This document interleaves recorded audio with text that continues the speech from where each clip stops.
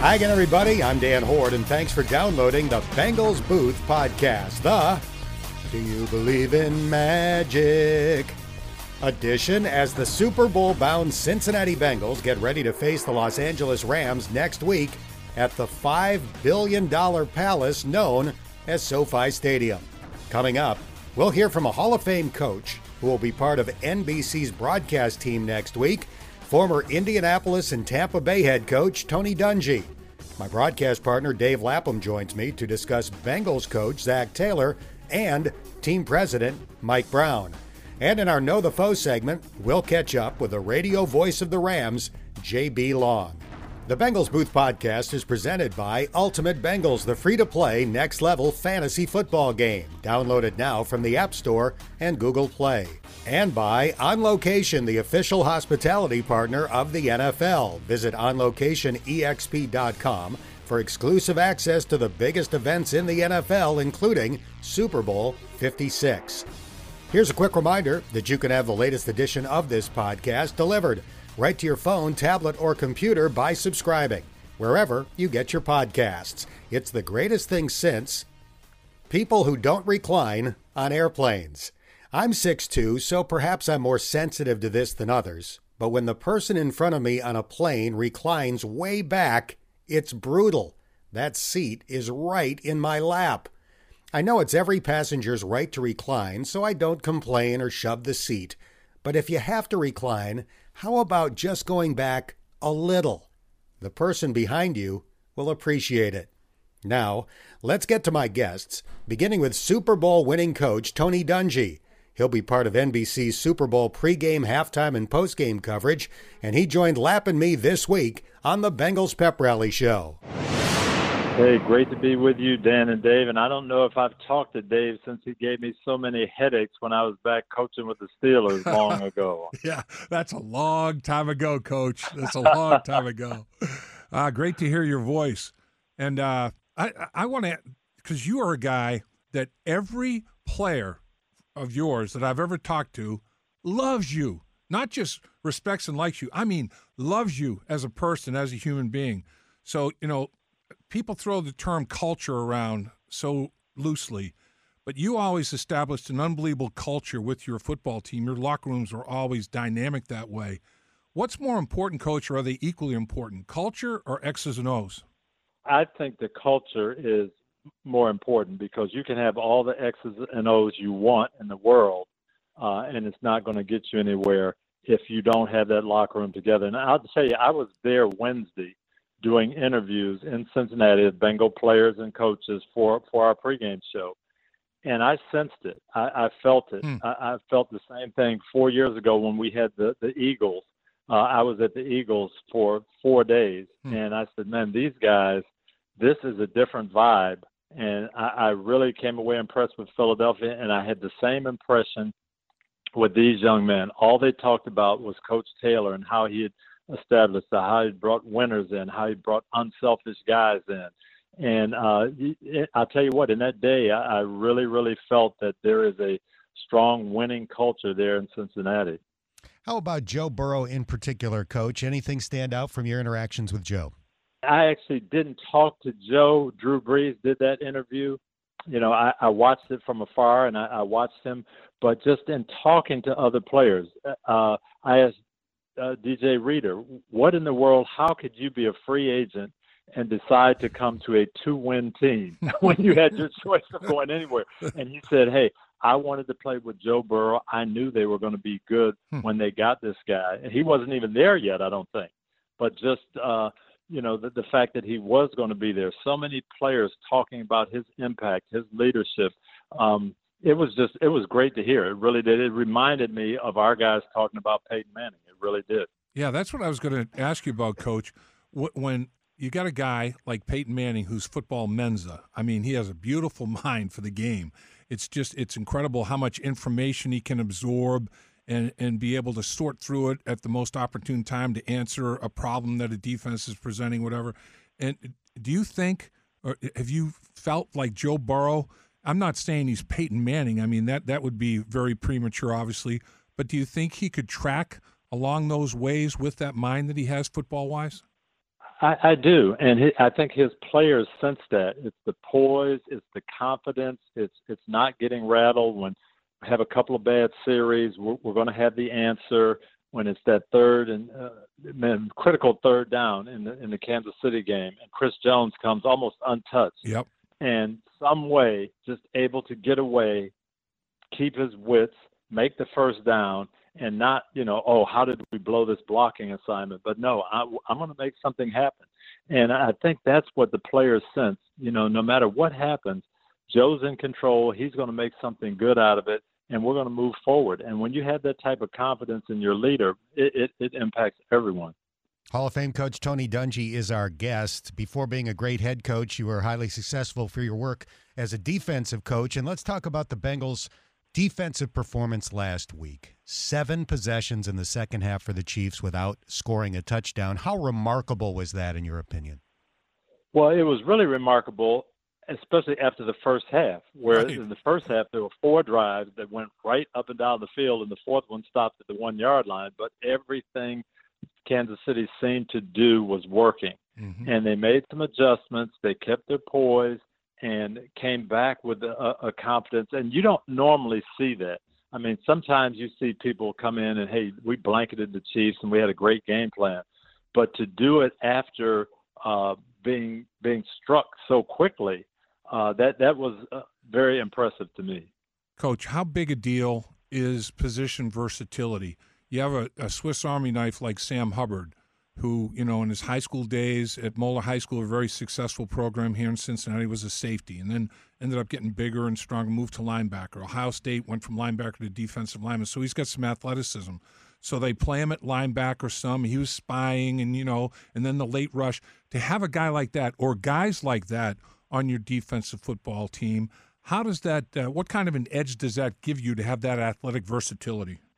Well, that versatility helps, and you always want athletes. But what I love is the guys who understand what's going on. So Sam is able to play in different spots, but know what to do. Right. And I was speaking to Von Bell, and, hey, we've got a couple things going on here, and we had to make some changes, and we had to show this but look like this because this is what Mahomes was seeing. And Jesse Bates, on the big interception. Well, here's what was going on. We had a double on Tyreek Hill, but I knew that's where Mahomes was going. So I just was able to come out of center field and shift over that way a little bit. Guys who understand the game, it makes such a difference. Tony Dungy is our guest. A lot of us, Coach, look at this matchup and think, all right, if we've got to pick out a specific positional battle, it's the Bengals offensive line trying to block Aaron Donald, Von Miller, Leonard Floyd, etc. Is that the matchup that you kind of have your eyes on at this stage? It absolutely is. And, Dave, I know you're going to relate to this, but they're evenly matched across the board. The Rams have some really, really good receivers. Well, so do the Bengals. Mm-hmm. The Bengals have a great quarterback who's playing well and playing hot. Well, so do the Rams. And you can go up and down the line. The one difference seems to be here's a team that creates a lot of pressure with their front, the Rams, and a team that struggled in pass protection, Cincinnati. And that's where it's going to be won or lost to me. If Cincinnati gives Joe Burrow time to throw, they're going to move the ball. These guys are going to get open. He's going to throw it accurately, and they're going to make plays. And I think if I was sitting in the Rams' seat, if I'm Raheem Morris, I would say, you know what, the one chance we have, you guys up front, you have to dominate the game. You have to get pressure. That's the way we're going to win the game. And if Cincinnati can come up with a way to protect, I think they will move the ball and score and win the ball game.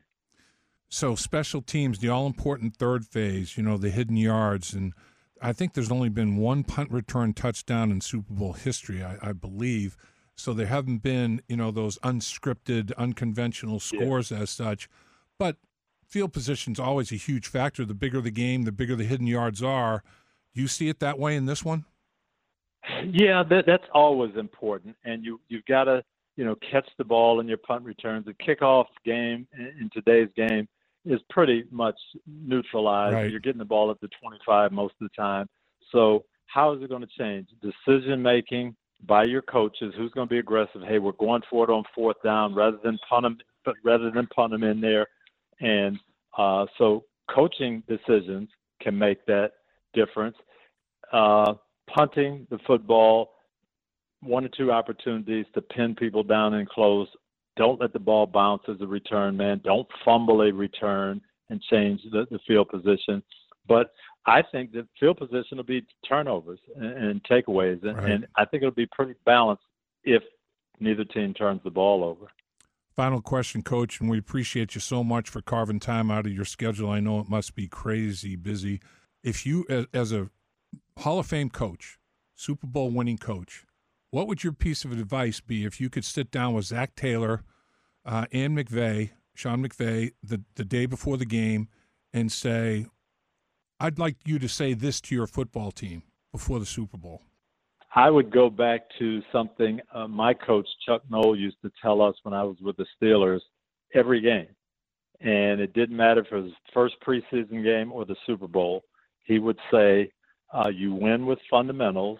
You don't have to, bigger the games get, you don't have to up your production. You don't have to raise your level of play. Mm-hmm. You have to do what you always do in crucial situations. So to me, the team that can play their game, not worry that it's a Super Bowl, not think they have to do something special or something spectacular, but do what they do, play in and play out, that's who's going to win the game. Mm-hmm. Coach Dungy, you are a Hall of Famer in every sense of that expression. Congratulations on a remarkable career, and thank you so much for joining us on our show today. We really appreciate it. Hey, thank you. Looking forward to seeing the game, and very, very excited. And I'll tell you what, just coming into Cincinnati and seeing the excitement there, it really made me feel good. The flight attendants on the flight coming in, hey, are you going to cover up my Bengals? And the rental car place, everywhere was just excited. And you love to see that. And you know what? Let me say one more thing, too. I really have to commend Mike Brown. Mm-hmm. In this day and age. He hired a coach. He believed in the coach. The first year they won 2 games. The second year they won 4 games. How many other places, the other 32 teams, when the head coach wins 6 games in 2 years, do they make a change? Yep. And Mike Brown said, no, this is a staff I believe in, and it paid off. And I think that's a message to the rest of the league. Stick with your guys and have confidence, have faith in the choices that you've made. And there's a part of me, I want the Bengals to win just for that, so that maybe the rest of the league gets that message. Here, Coach. You're the best, sir. Thank you. All right. Thanks, guys. Tony's comments about the Bengals sticking with Zac Taylor are the perfect segue to our next topic, because Friday marked the 3-year anniversary of the Bengals naming him head coach. Before I discuss Zac with Dave Lapham, here's what team president Mike Brown had to say about Coach Taylor just before his first season got underway. You're getting ready to start a new season with a new head coach. What about Zac Taylor impresses you? Well, he's a bright young guy. He's dedicated coaching. He is offensive oriented. I like that. I think my father was that way. I have never been a coach, but I like to think in those terms, and I focus on the offense first and foremost, too. It'll be interesting to see if we can get things together and be the kind of team we want to be. We'll see how quickly that can come about, but I think Zac has the right ingredients. Well, how quickly part turned out to be 3 years. But interesting to hear Mike at the time talk about his feelings for why the Bengals chose Zac Taylor as the head coach. Yeah, and, obviously the head coach prior was defensive-oriented with Marvin Lewis, and there was some success there, but Mike Brown is predisposed to the offensive side of football. I think he feels more comfortable, in dialogue on that side of the football from a philosophical standpoint, and there's no question. Whenever anybody spends time with Zac Taylor and does a deep dive into what his mind is like from an offensive standpoint, this guy's, we talk about Joe Burrow all the time, being a football savant. Zac Taylor has a brilliant offensive mind. I mean, he knows his offensive football. There's no question about it. And, other coaches on the staff, Brian Callahan, these guys are all Dan Pitcher, just go right down the line. Frank Pollock, the coaching staff has gelled, and that's important. Everybody knows their role. Everybody knows their lane. Everybody knows what they're responsible for. Nobody, tries to step on another guy's territory, another guy's toes, and it is clicking right now. And that's what Paul Brown was so good at. Paul Brown was like, I know what I want. I know what I'm doing, and I'm going to hire guys and designate them with responsibilities. And if they can't do it, I'll fire them. But once I hire them, I'm going to let them do it.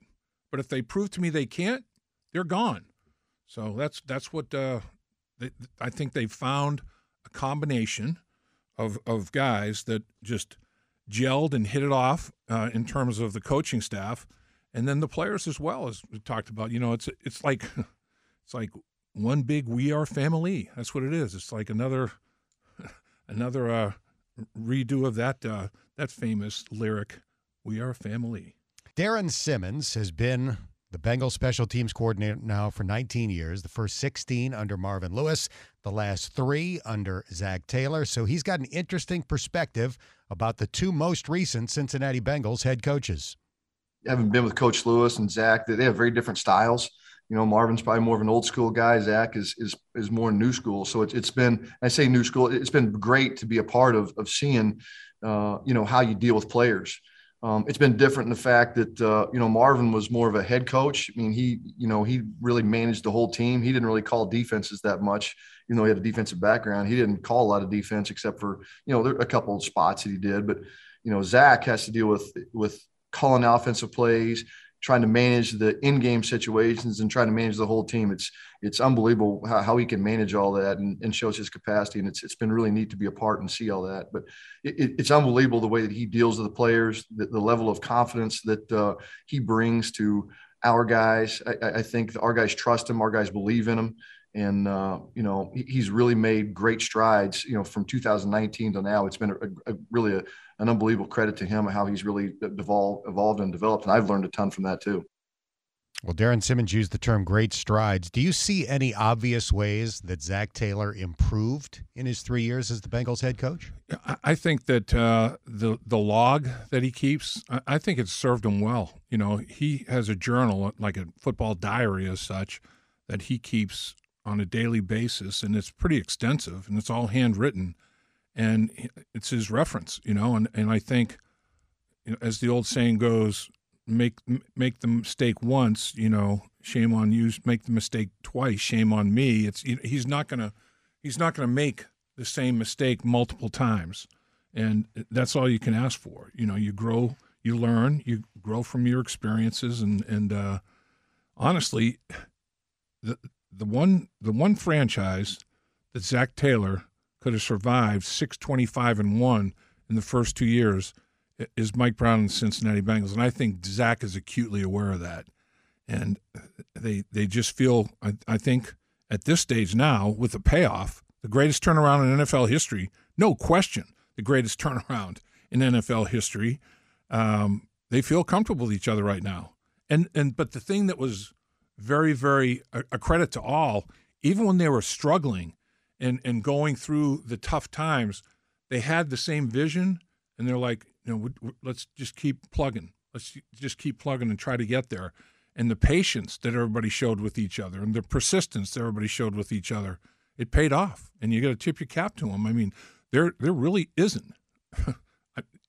It would not take long to call roll on other owners and franchises in the National Football League that would have gone through 6-25-1 in a 2-year stretch and said, we're good. Let's take that a step further, because there were a lot of people at the end of last year that said, well, if they're going to keep Zac Taylor, at least they've got to change defensive coordinators. Right. And when the Bengals did not make changes either with the OC, Brian Callahan, or the DC, Lou Anarumo, there were plenty of people that said, well, that's just a joke. Well, you're happy you have Lou Anarumo now, because last week was his ultimate masterpiece, the second-half performance against Kansas City, in a year where the Bengals defense has consistently performed well. And I think that's a tribute to Zac, because Zac, in the meetings with the family, said he stood up on the table for his coordinators. He said, if you're gonna be patient with me, please, I'm working with these guys every day. I know what I see. I know what's happening. I know all the ins and outs of why things are happening. Some things are beyond, a lot of things are beyond these guys' control. Let's just let it play out, and they did.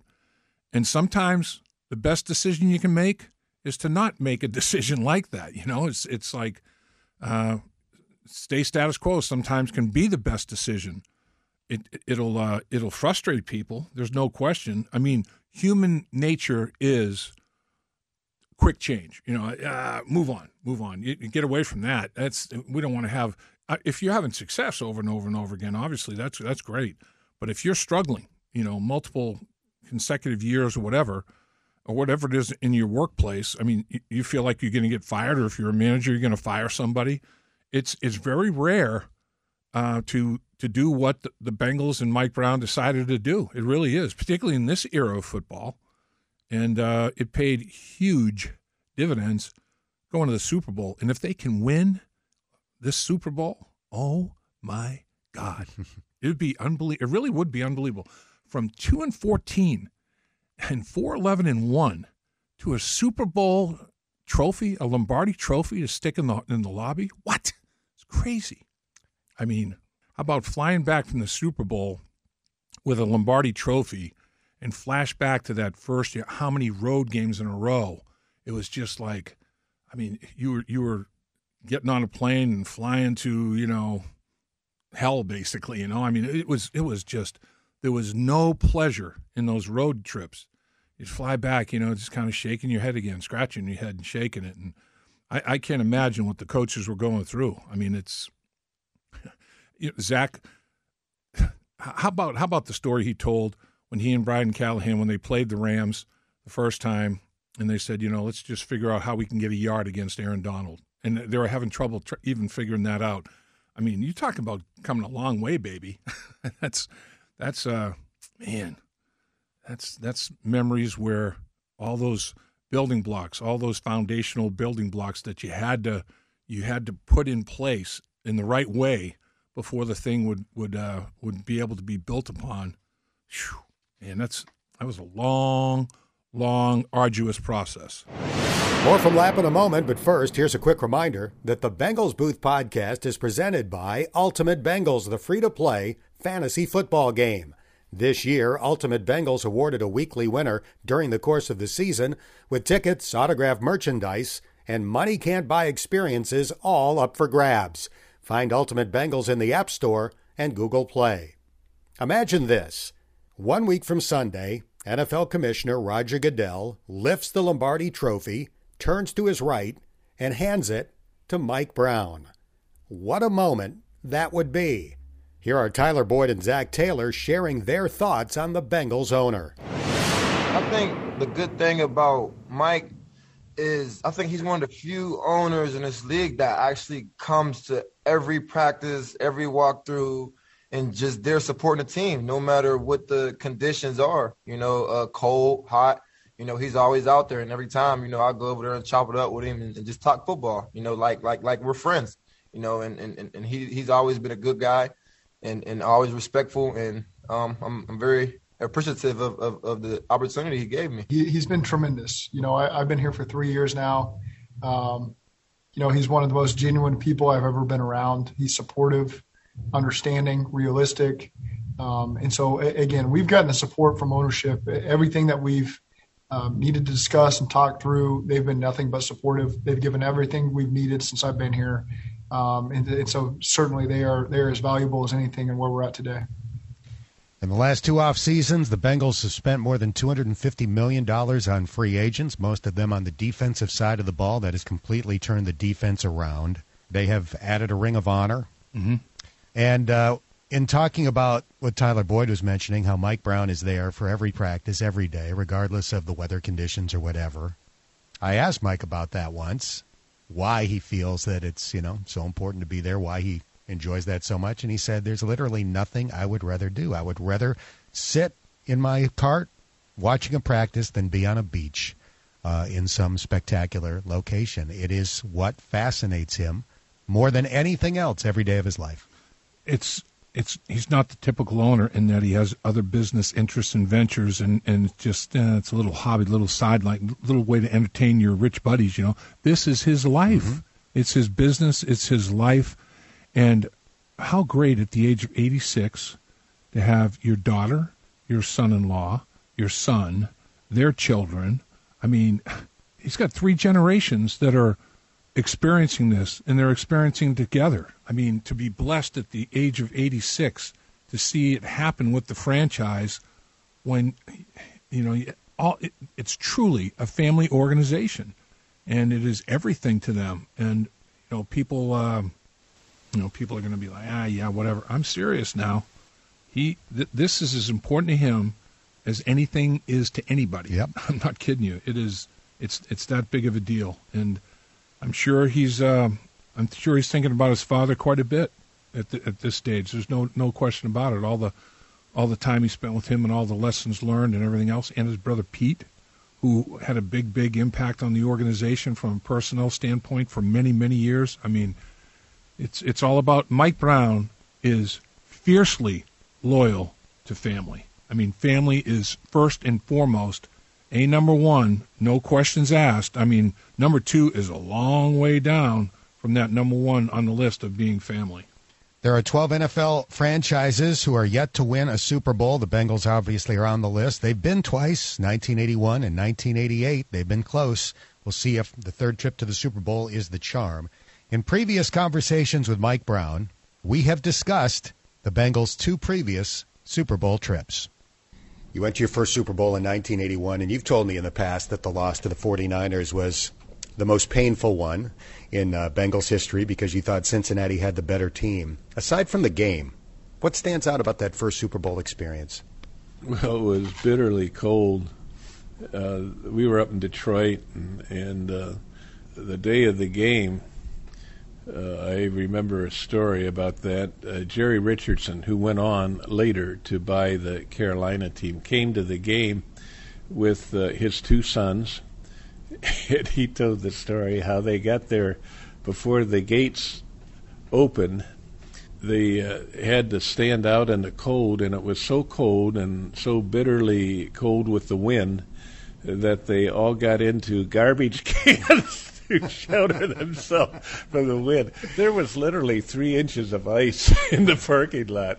But the game came on, and we just couldn't hang on to the ball. I don't mean to say they weren't a good team. They were a fine team, a great team. I think in my heart that if we hadn't stubbed our toe, we would have won. But we didn't, that's for sure. And then afterwards, Vice President Bush was right next to where we were, and they had to get him out of the stadium. That meant that all the rest of us had to sit there and wait for about a half an hour before we were allowed to move. We went down to the locker room, and this had been a season of celebration and jubilation. And I walked into our locker room, and it was just quiet as a tomb. There wasn't anybody in there. The media wasn't in there. They were all across the hall in the 49ers locker room. That made an impression on me. Driving back to the hotel, I had a headache like I have never had since. It got me to the core, that one. The second one, we weren't the better team, but we hung in there and we had a chance to win. At the end, Lewis Phillips had an opportunity to intercept the ball in the end zone. It went right into his stomach, and he didn't catch it. We dropped it, and we lost the game. But we fought hard in that game. Both teams were memorable teams to me, and I have wonderful memories about both of them. We might not have won our chances at the Super Bowl, but those teams were special, and they're still that in my mind. Love talking about Bengals history and football history with Mike Brown. Like you, he is a great storyteller. I love being a fly on the wall when you two guys go back and forth with your stories that we've enjoyed at breakfast on road trips over the years. And I really hope that this is the year that he gets to hoist a Lombardi trophy. So do I. It would be awesome. It would be great. And one quick thing about when you mentioned George Bush, when we were going to the Super Bowl, they were escorting him to the stadium. It took us forever to get there. I mean, the police escorts and all that. I mean, we're like, what the hell's going on? Oh, the president. Oh, my gosh. Can't he go at a different time? It took forever, but, those are the things you deal with for sure. But, yeah, I would like to see Mike Brown have that moment of pure, unadulterated joy of winning a world championship, being a Super Bowl champion. That would be incredible. I had the opportunity to do a one-on-one interview with Mike this week, and you will hear it on this podcast later in the week. The Bengals Booth Podcast is presented by On Location, the official hospitality partner of the NFL. Visit OnLocationEXP.com for exclusive access to the biggest events all season long, including next week's Super Bowl. Now time for our Know the Foe segment, as Lap and I visit with the voice of the Rams, J.B. Long.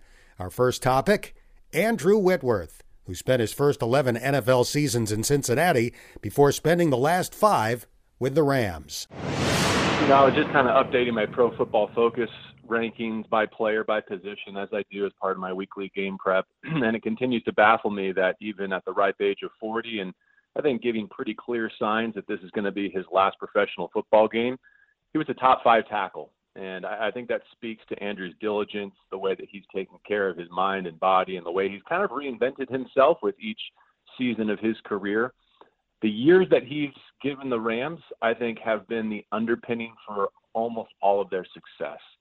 Protecting Jared Goff, protecting Matthew Stafford, but also leading an offensive line that in many instances was cobbled together and didn't have a ton of resources devoted to it other than his free agent signing. He's been a pleasure to be around. I don't have to tell you or this audience what a great person he is, what a great family man, and how fun the Whitworths are. I think as much as anything, when we look at why the Rams and the Bengals are going to be playing the final game of this season, the commonality is Andrew Whitworth, and it's poetic in so many ways. Stafford, obviously, put all the chips on the table, slid all the chips to the middle of the table. They wanted to be not only good at the quarterback position, they wanted to be great. Are they great at the quarterback position? I think they are, especially down the stretch and especially when it matters most. I mean, if I'm ever going to come around and believe in the so-called clutch gene, these are two of the quarterbacks that would have me believing. Like what they do on 3rd and 4th down, what they do in the 4th quarter really has me convinced. I go back to a late game, week 17 in Baltimore, when the Rams' division hopes and 2 seed were really on the line. And I think that was the moment more than any other where Matthew Stafford overcame a handful of turnovers, led them down the field, found Odell Beckham Jr. on 4th down, and then subsequently the game-winning touchdown. And that was really felt in Detroit Lions magic. But I think you're right to point out the Rams kind of put their chips in the middle of the table and try to level up at the most influential position in sports. But I'm cognizant of reminding all audiences that Matthew Stafford really put this in motion, right? Like after a dozen seasons in Detroit where he was beloved and he's a record-setting quarterback, right, he asked to move to a different venue and a different franchise so that what was left of his prime could be spent pursuing championships. Right. And he did so respectfully and in a way that I think maintained his great relationships in the Motor City. But he was the first mover here. And I think while he has been everything that the Rams had hoped he would be, Sean McVay and the Rams on offense and defense and special teams have also been everything that he could have been looking for in his second NFL franchise. Our thanks to J.B. Long, and that's going to do it for this episode of the Bengals Booth Podcast, brought to you by Ultimate Bengals, the free-to-play next-level fantasy football game, and by On Location, the official hospitality partner of the NFL. If you haven't done so already, please subscribe to this podcast, and if you have a minute, give it a rating or share a comment. That helps more Bengals fans find us. I'm Dan Horde, and thanks for listening to the Bengals Booth Podcast.